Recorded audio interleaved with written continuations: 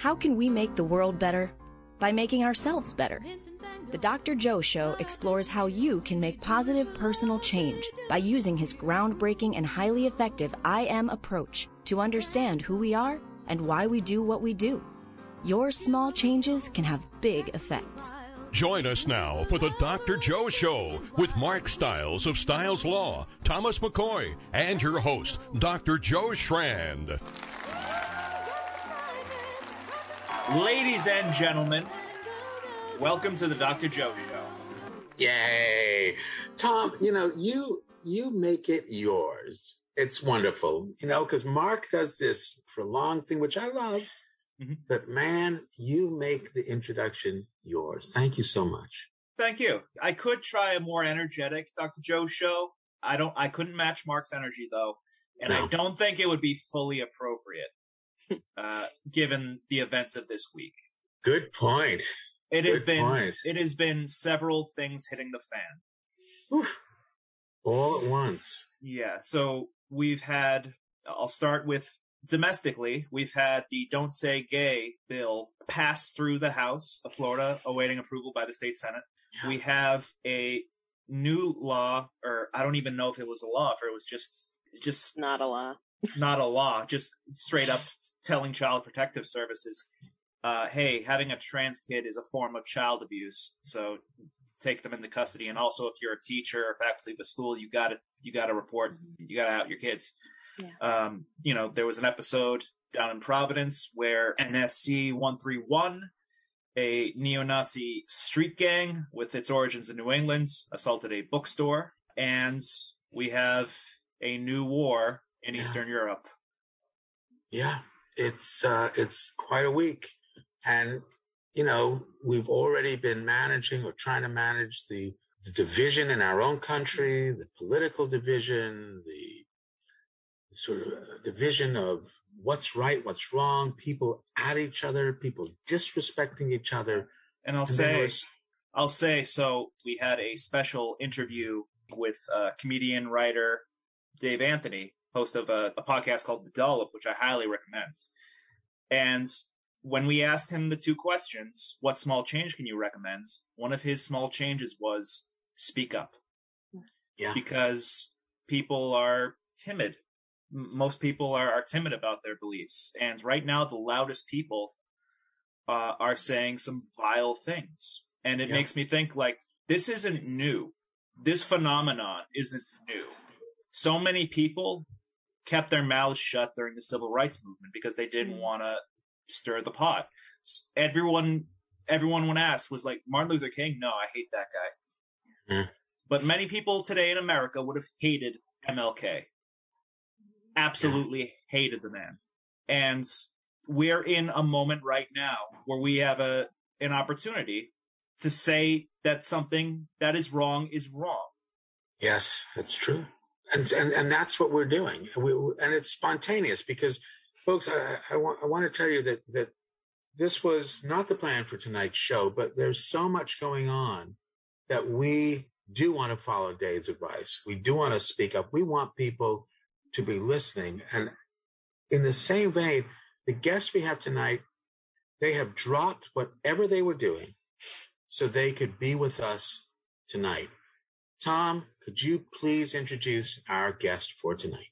Absolutely, Dr. Joe. We have an amazing guest, a connection from Riverside Community Care, Raimi Marx, a mental health counselor, facilitator, advocate, and consultant, who for over 15 years has worked to create more nurturing and equitable spaces for LGBTQ plus people and all those who experience depression. Welcome to the Dr. Joe Show. Thank you very much. Welcome, Raimi. Thank you so much. And I know she's listening out there, Kim Fisher, who is our director and vice president of all of the behavioral health services. Thank you so much for recommending Raimi. So welcome to the Dr. Joe Show. Thank you so much. So appreciate you being here. And again, on such short notice, let me just say hello to your father-in-law. Yes. Thank you very much. Kim has been texting me right along, and she mentioned something really important. And I'm just wondering, Tom, we introduced the Dr. Joe Show, ladies and gentlemen. And so, Raimi, I want to What do you think about that? Let's just start right there. What do you think? Is that an inclusive? I love that Kim beat me to it, because that would that would be my feedback as well. I think it's so easy to slip into the things that we're used to, right? And so saying ladies and gentlemen, or talking to a younger audience, boys and girls, speaking to a group full of people that you might read as women, saying, hey ladies, all of those things come out so organically out of most of our mouths. And that doesn't mean, though, that it's the only way, right? And so I think that there's a lot of simple adjustments that people can make in their language to be more inclusive, to be a little bit more aware that not only do you not know the gender of who you're speaking to, but that there are more genders than just man and woman. So I tend to, if I'm speaking to an audience, I might say, good evening, folks, good evening, guests. There's a podcaster, the podcast is called Sleep With Me. It's a sleep bedtime, like wind down podcast. And, the host always introduces or starts off by saying, ladies and gentlemen, boys and girls, and friends beyond the binary. And I think it's such a specific to that particular host, but I think it's also a really sweet way of sort of acknowledging we don't even have to necessarily throw out the language we're used to. And the language we're used to often does not recognize the really beautiful and broad range of ways that people can experience their own identities. Yeah.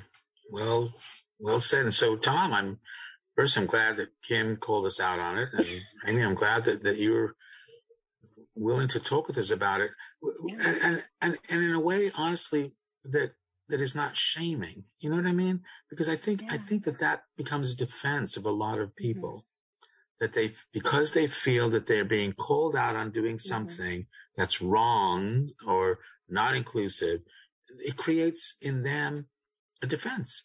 Help, I'm being canceled. I'm being canceled by the woke mob. Right.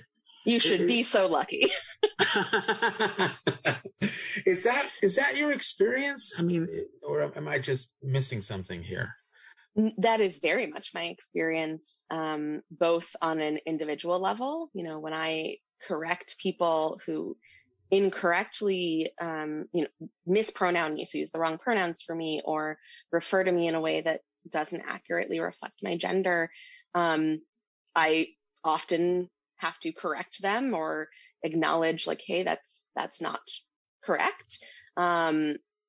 And I also, as we heard in my introduction, I'm a facilitator, a trainer, a consultant. And so I also often am having these kinds of conversations with larger groups. And I found that whether or not I am talking one-on-one to someone, or I am talking to a group of hundreds of people, there is so often defensiveness to those kinds of, I'm even hesitant to say corrections, even though that's what it is. But I know that by calling it a correction immediately, that sort of causes many folks to wrinkle, because it feels like they are being told that they are wrong, that they're bad, right? And I don't think that being given an opportunity to learn and grow and find ways to be more inclusive is being told that you're wrong or a bad person. But I know that very often that is the message that people get. And so it can be really scary to be corrected. Right. And words are so important. And again, it's not to dismiss the fact that there is a correction, but I don't know, it's also a clarification. It's also, saying, let me just be clear about something here. Yeah. And I get shrinky about this stuff, but I'm very aware that human beings are worried that they will be devalued. Mm-hmm. Right. And when we feel put in a position where somehow we've done something wrong, we get defensive. Yeah. The reframe of that, however, is that we wouldn't get defensive if we didn't think we'd done something wrong. Mm. And that's not a bad thing. Mm. So when we were off air, Tom had an interesting idea. Tom, you want to talk about this? Yeah, so one of the, usually, it's very often used in bad faith, but I think there is a lot of confusion about the distinction between gender and sex. Now, correct me if I'm wrong, but gender is more of a social construct where it's more about how you feel your role is in society, whereas sex is what are you working with? So that was beautifully said. And I think the absolute most basic, shortest terms, yes. I think that, I would generally say that sex, societally, we tend to see sex as biological, as, like you said, someone's physical or physiological characteristics. And we tend to see gender as something that is socially constructed. It's how we view ourselves and how we view others, how we interact in the world. And I think broadly that is true, but the one sticking point I have with that distinction is that it implies that there's something more real about sex, because we can see it, it is tangible, it is biological. And we also give meaning to the ways that we interpret biology, right? And so, historically, there were two sexes, male and female, but female wasn't actually really its own sex. It was the inversion of male, right? It was not individual in its own right. And so we would look back on that now and think that's ridiculous. And that's because we interpret the biological, the physical, the tangible things that we are seeing. And so while I think there is still a distinction to be made between sort of people's physical selves and the ways that they see themselves and present to the world and engage in the world, that doesn't mean that sex is more real and gender is sort of this fake thing in someone's head. It's also, gender has a biological basis, right? Because there's more ways for chromosomes to express themselves than XY, right? Well, so yeah. So when we're looking at the physiological, biological aspects of sex or gender, it is not as simple as male and female. You're absolutely right. There's, I believe, 13 different ways that human chromosomes can present. There are also different ways that people's chromosomes can sort of present in people's external or internal genitalia, and the ways that their hormones present, and all of those things can cause really a broad range of even the physical, tangible biology that we see in humans. So even in a category such as female, you're not going to have identical presentations of what those bodies look like between any two people. Yep. It's complicated, and yet it's the simplest thing as well, because we express our genes, but a gene is only as good as its environment as well. Yeah. And we are now creating or living in or changing an environment. Remember that the I am is saying that, there are 4 domains that we respond to: the home domain, the social domain. Those are the 2 external domains. And then the internal domains of our biological domain of our brain and body. And in this case, our chromosomal structures. And then the I see domain. How do I see myself? And how do I think other people see me? And that is really at play here in a big, big way. And these 4 domains interact all the time, but I truly believe we respond the best we can. That means we all respond the best we can. We don't have to like it. We don't have to condone it. People are held responsible. But let's look again at why we're doing it. Let's respect, again, look, why. So what has happened this week?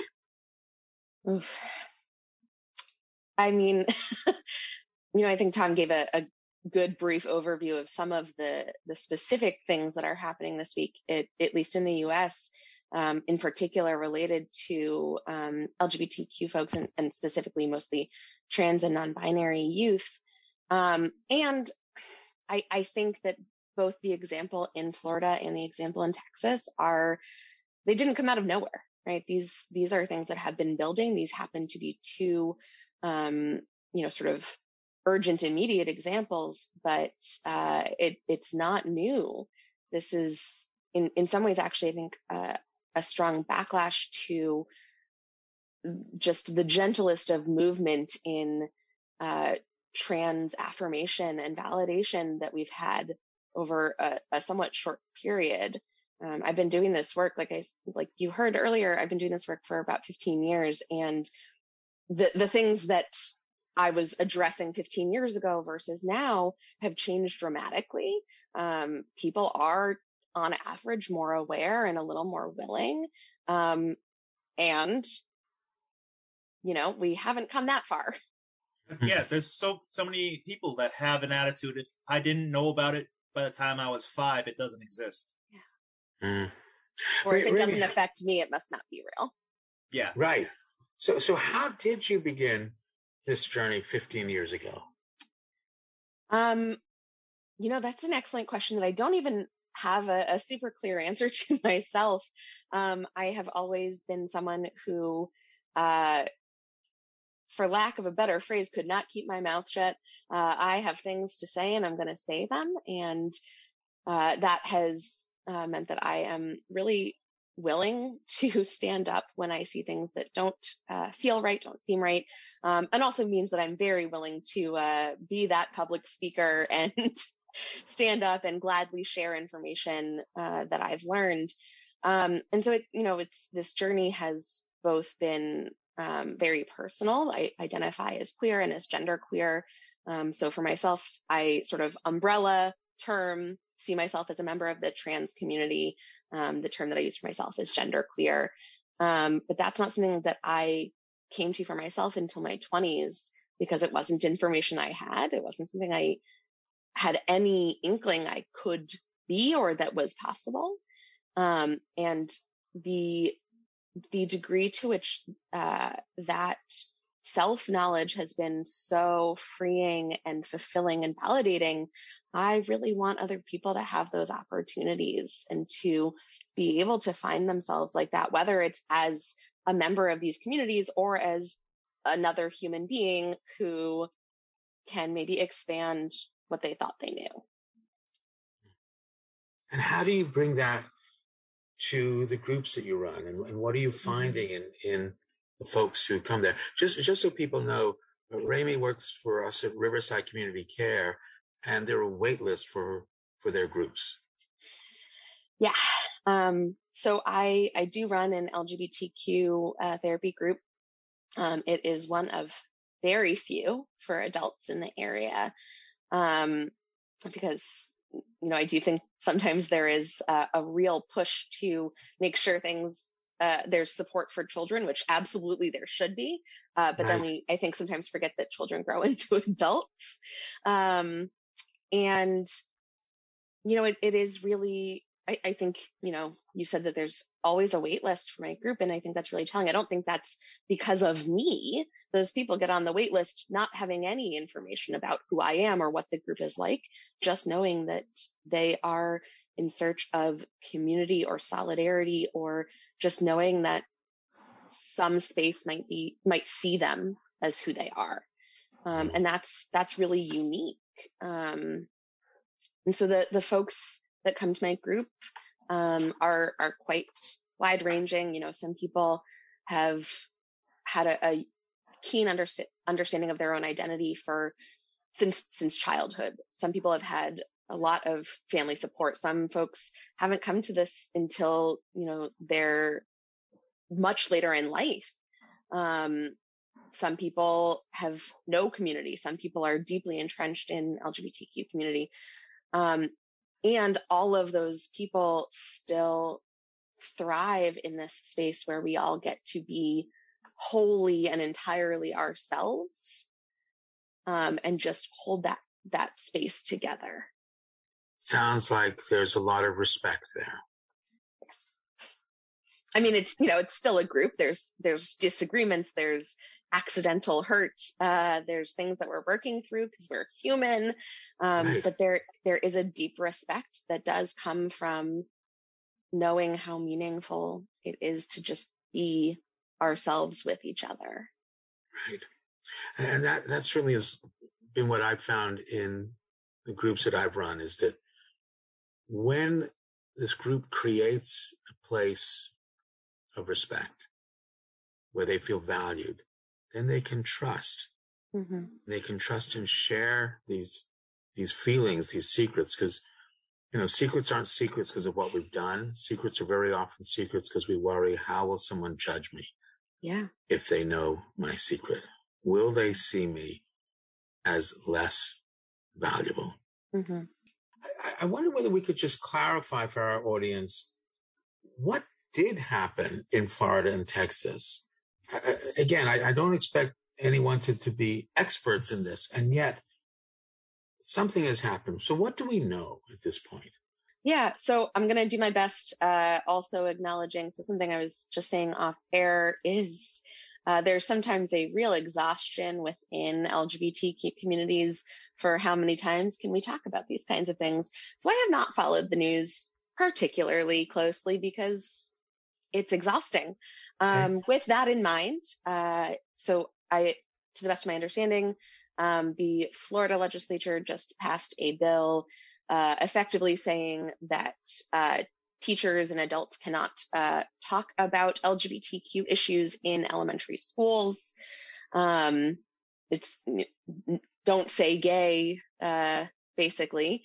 And Texas, the Texas governor has issued a directive, I suppose, to Child Protective Services saying that anyone who is supporting a transgender or non-binary youth, whether it's their parents, school professionals, medical providers, helping them to transition or affirm their gender identity in any way, that should be seen and investigated as child abuse. Yeah. So I'm curious, and again, I think this is going to be one of the arguments to come up. So I'm going to play the devil's advocate in this. I think some people would say, well, a kid is not prepared to make these decisions about themselves. Again, I'm playing devil's advocate, so and others would say, why should my kid learn about these things in third grade? But that's not what's really going on, is it? No. So, I mean, I could sit here and spout off, actually, probably Dr. Joe, you could do it better about, the fact that children actually have a very developmentally appropriate understanding of gender and what that means broadly and for themselves as young as 3. Right. So I could sit here and talk about, actually, it's very developmentally appropriate to talk about these things. I could talk about the fact that kids are going to think about these things. They're going to learn about these things, and pretending it doesn't exist does them no favors. Instead, what I'm going to really say is I think these kinds of laws focus so much on what about, my kids, that people seem to think absolutely must not be those kids.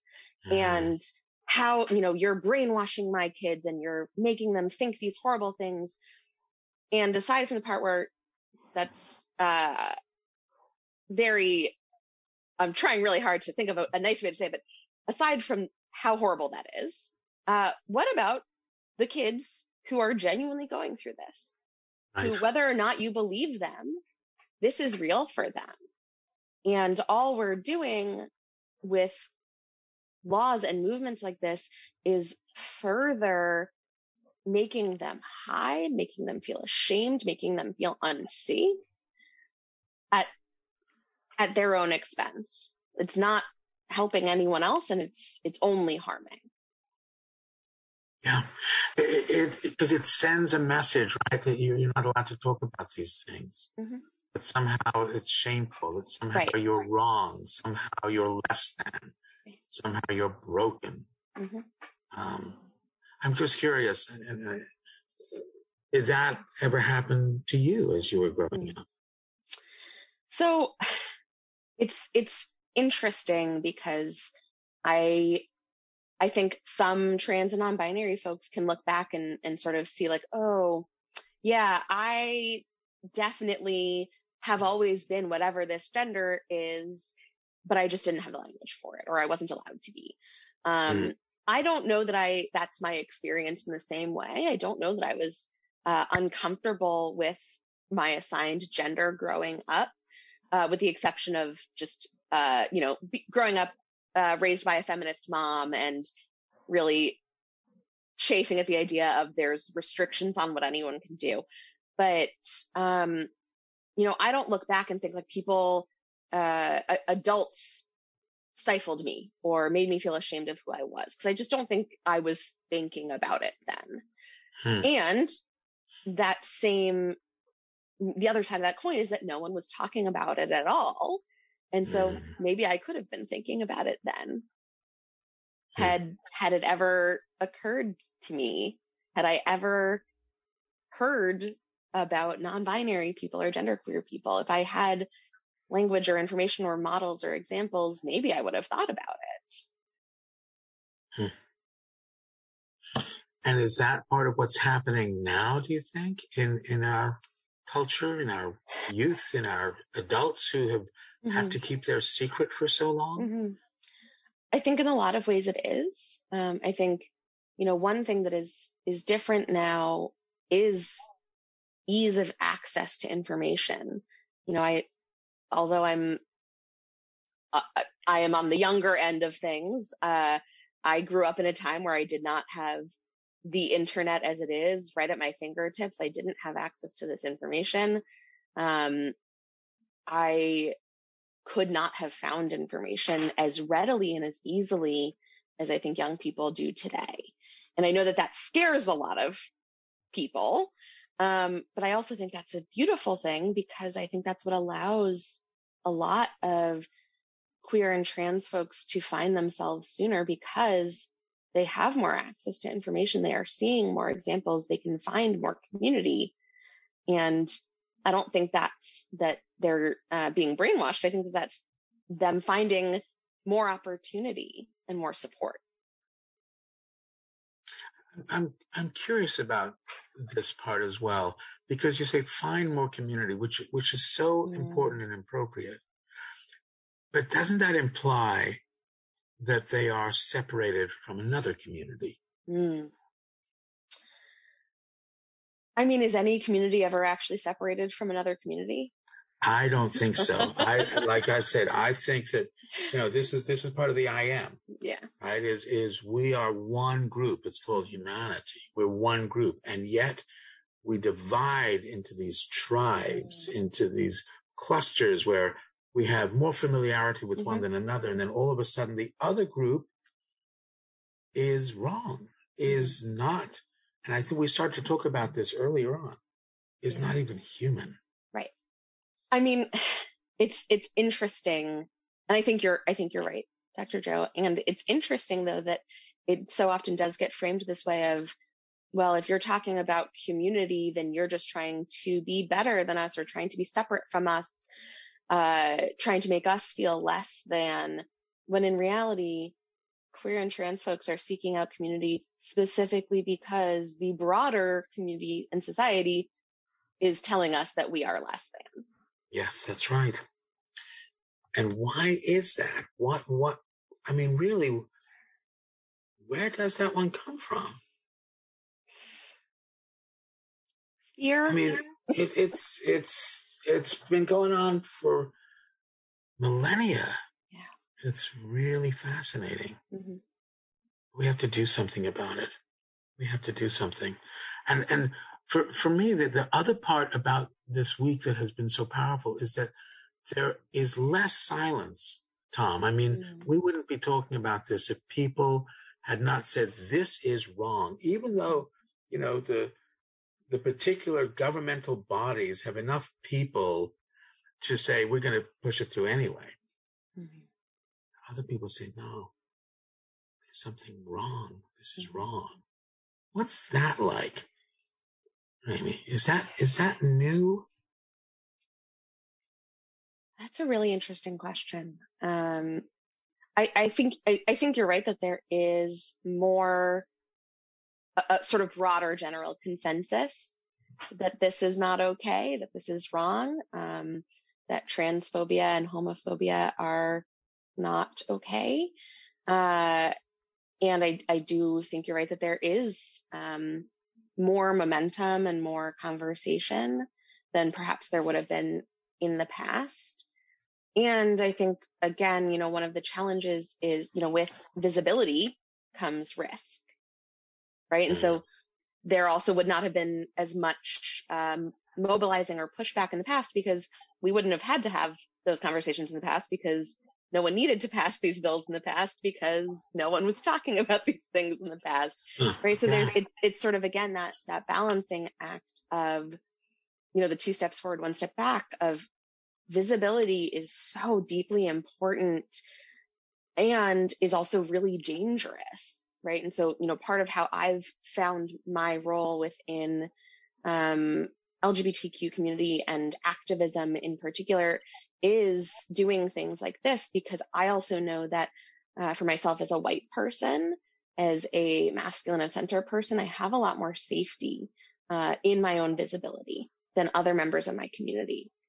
And so it feels really important to me to sort of broadcast these messages, to have these conversations, to put myself out there, because I know that the harm that might come to me from speaking out is not necessarily the same risk as, my loved ones who are members of this community and are also Black, Indigenous, or other people of color, who are visibly disabled people, who are experiencing additional layers of oppression. And so again, I feel like I've said a few things a few times, but this idea of that visibility and that bigger conversation is happening and it is important. And the people who tend to get the biggest blowback from that are the people who are already most on the margins and already most at risk. Yeah. And this ties into Ukraine. Mm-hmm. Look at how many people are saying, well, if we didn't have pronouns, this wouldn't have happened. Yeah. Yeah. Yeah. Visibility can be a double-edged sword. Mm-hmm. Certainly, if you're visible, you're more vulnerable. Mm-hmm. But if you're visible, you also have more influence. A couple of comments have come in. One from Kim Fisher. Maybe a question about how people can best take care of themselves when jarred by this information, how to access supports. So how about that first? How do we take care of ourselves, and how do we access the supports? Ooh, yeah. I think, I gave one example earlier, which might seem counterintuitive or silly, but, I was saying I have not followed the news in great detail. I am following enough to know what's going on, to, pay attention as much as I can to where I might need to take action. And I'm also not checking the news 80 times a day, because it's going to eat at me. Right. And I think knowing your limits, your capacity, and knowing when you deserve a break, is so important, especially in a time like this where there's just bad news after bad news on top of bad news. Yeah. Yeah. And the supports, can you tell folks how they can get in touch with us at Riverside, but also I don't know whether you know any national supports or groups that people can access, because we have people listening from all over the country and all over the world. So I have a couple excellent resources. The first one I'll offer is Trans Lifeline. Trans Lifeline is a suicide prevention, mental health support, peer-to-peer hotline specifically for and by trans folks. You can go to their website to get more information, because I do not remember their number off the top of my head. We'll post that on our Facebook site, right, Tom? Yeah. Great. That number is 877-565-8860. Amazing. One more time, Tom. 877-565-8860. 888-565-8860. Great. Thank you for that resource, Raimi. Mm-hmm. What else? The Trevor Project is another hotline, but they also do a lot of wonderful work specifically for LGBTQ youth. So another excellent resource for younger folks in particular. I'm also actually wearing a resource right now. I've got a shirt on, so it says, "I support, defend, and fight for trans lives." I'm going to give folks a little view. Nice.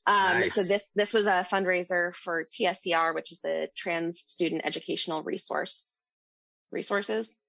I may be messing up their name, but they are a wonderful organization that specifically works to broaden access to educational support for trans folks, young folks in school. They have a lot of excellent materials and resources, so I highly recommend them. I probably have others, and I've obviously just completely blanked now. What about for folks if they may want to come to Riverside Community Care? Is there a number that they can call, or they just go to our website? There probably is. I know the Somerville Clinic main number. I do not know the Riverside main number. Well, let's hear the Somerville one. Sure. So if you're in the Somerville, Cambridge area, and you're interested in getting mental health resources, the Riverside Clinic in Somerville is 617-354-2275. Yeah. And I really encourage people to call. We have enormous supports. It's called community care for a reason, and it's not just by the Riverside. Mm-hmm. It's all over the place. So the other thing is from Ranjiv, and I'm going to just quote this. He says, "Coming from the I am approach, are there ways we can come alongside Florida's legislatures, for example, with an understanding that they are doing the best they can in this moment, but then help shift them in one or more of the domains?" Mm-hmm. So what about that? It's a great thing, because really, mm-hmm. We're all doing the best we can. We don't have to agree with it, but we need to respect where folks are coming from. Right. So what could we shift for those folks? Yeah. I think a big piece of this is identifying where there is an overlap, which is clearly, the folks pushing this legislation at least believe that they are trying to keep their children safe, that they are doing the best for kids, which, I also want the best for kids. I also want to keep children safe. We happen to have very different ideas of what that means, but there's a bridge there, which is, all right, you're worried about the safety of children. How can we have a conversation where we say, all right, that looks different to each of us, but we clearly both have a similar goal in mind. And here's why I think your efforts are actually harming kids, which is not what you want. Yeah. And their pushback would be, but you're harming kids. I know. And so then we stop, though, but it's okay. This is what the I am is about. And we can exemplify this. In the groups that you run, you create an environment of trust because there's respect and value. Mistrust is from devaluation and disrespect. It works in the opposite way. And so from the I am point of view, what we're saying is, you know what? I am interested in why you do what you do. I'm not going to judge it. Mm-hmm. I'm just interested, because ultimately we all do want the same thing. We just want to feel valued by somebody else. That really is what it is. And we have spent millennium increasing our value by decreasing the value of somebody else. This is a thesis of Unleashing the Power of Respect, folks. It's a book that just came out by, who was that by? Oh, yeah, it's by me. Unleashing the Power of Respect, the I am approach. You can get it at Amazon, even though a lot of people don't like Amazon, but that's where it is right now. We spent millennium increasing our value by decreasing someone else's, and then are astonished that they do the same, and then astonished that we lead to war. But at every and any moment in time, you can remind someone of their value. Whenever you remind someone of their value, you increase your own value. And now you have two brains that are more trusting, which means everyone's safer. which means now everyone can be creative. It's not just unleashing the power of respect. It's unleashing the unlimited potential of human ingenuity, of who we are. We are one group. We are one group called humanity. We've got to do this. Or we have this limbic system, right? This emotional, primitive, irrational brain. But the prefrontal cortex, anticipating the future, what will happen next? What do people really think will happen next if we keep doing what we're doing? It's showing up right now in different parts of our country, in different parts of our world. But we can do something different. Because the 4 domains interconnect, a small change can have a big effect. You don't need to change everything. Raimi, what small change can you recommend to our listeners so they can begin to manage what's happening? I'm gonna give 2 different pieces. One for members of the community, so for queer and trans folks who are really bearing the brunt of this right now. The change that I'm going to encourage is to be compassionate with yourself, to not feel like the responsibility is on your shoulders to fix this, and also to not feel like if you're taking care of yourself that you're letting everyone else down. It feels, I think, for a lot of members of the community that it's all on us, and we're not going to do our best job if that's how we're moving forward. So I think then the small change that I would offer for folks who are not members of the LGBTQ community is to, I like the recommendation from your previous guest to speak up, but I would even say before speaking up, just try something new, learn a little bit more, practice something, whether it's practicing pronouns that you're not used to, or, going to the TSCR website, just trying to grow your own comfort level just a little bit, wherever you're at, to make this feel like it's your fight as well. That's a small change that can have a big effect. I hope people can listen to that and enact that and start doing that right away. The other truth of the I am is everyone is interested in what you think or feel about them, which is through the I see domain. How do I see myself? How do I think other people see me? You're part of someone's home or social domain, and you have an effect on their biological domain because it feels differently when you feel respected or disrespected. So Raimi Marx, you control no one, you influence everyone. You get to choose the kind of influence you want to be. What kind of influence would you like to be? I would like to be an influence of humanity. And by that, I mean not representing, the human race, because I think that there are real differences, but rather encouraging each of us and all of us to see the humanity in others, and to see that humanity in ourselves. It is something we can all do, and yet somehow it's been so elusive in so many ways that we separate into these groups and these tribes. Just because you live in one home and in one social domain doesn't mean that you actually don't have a much larger home. The I am is also about systems. It's not just about an individual. We have one home. It's our planet. One social group. It's humanity.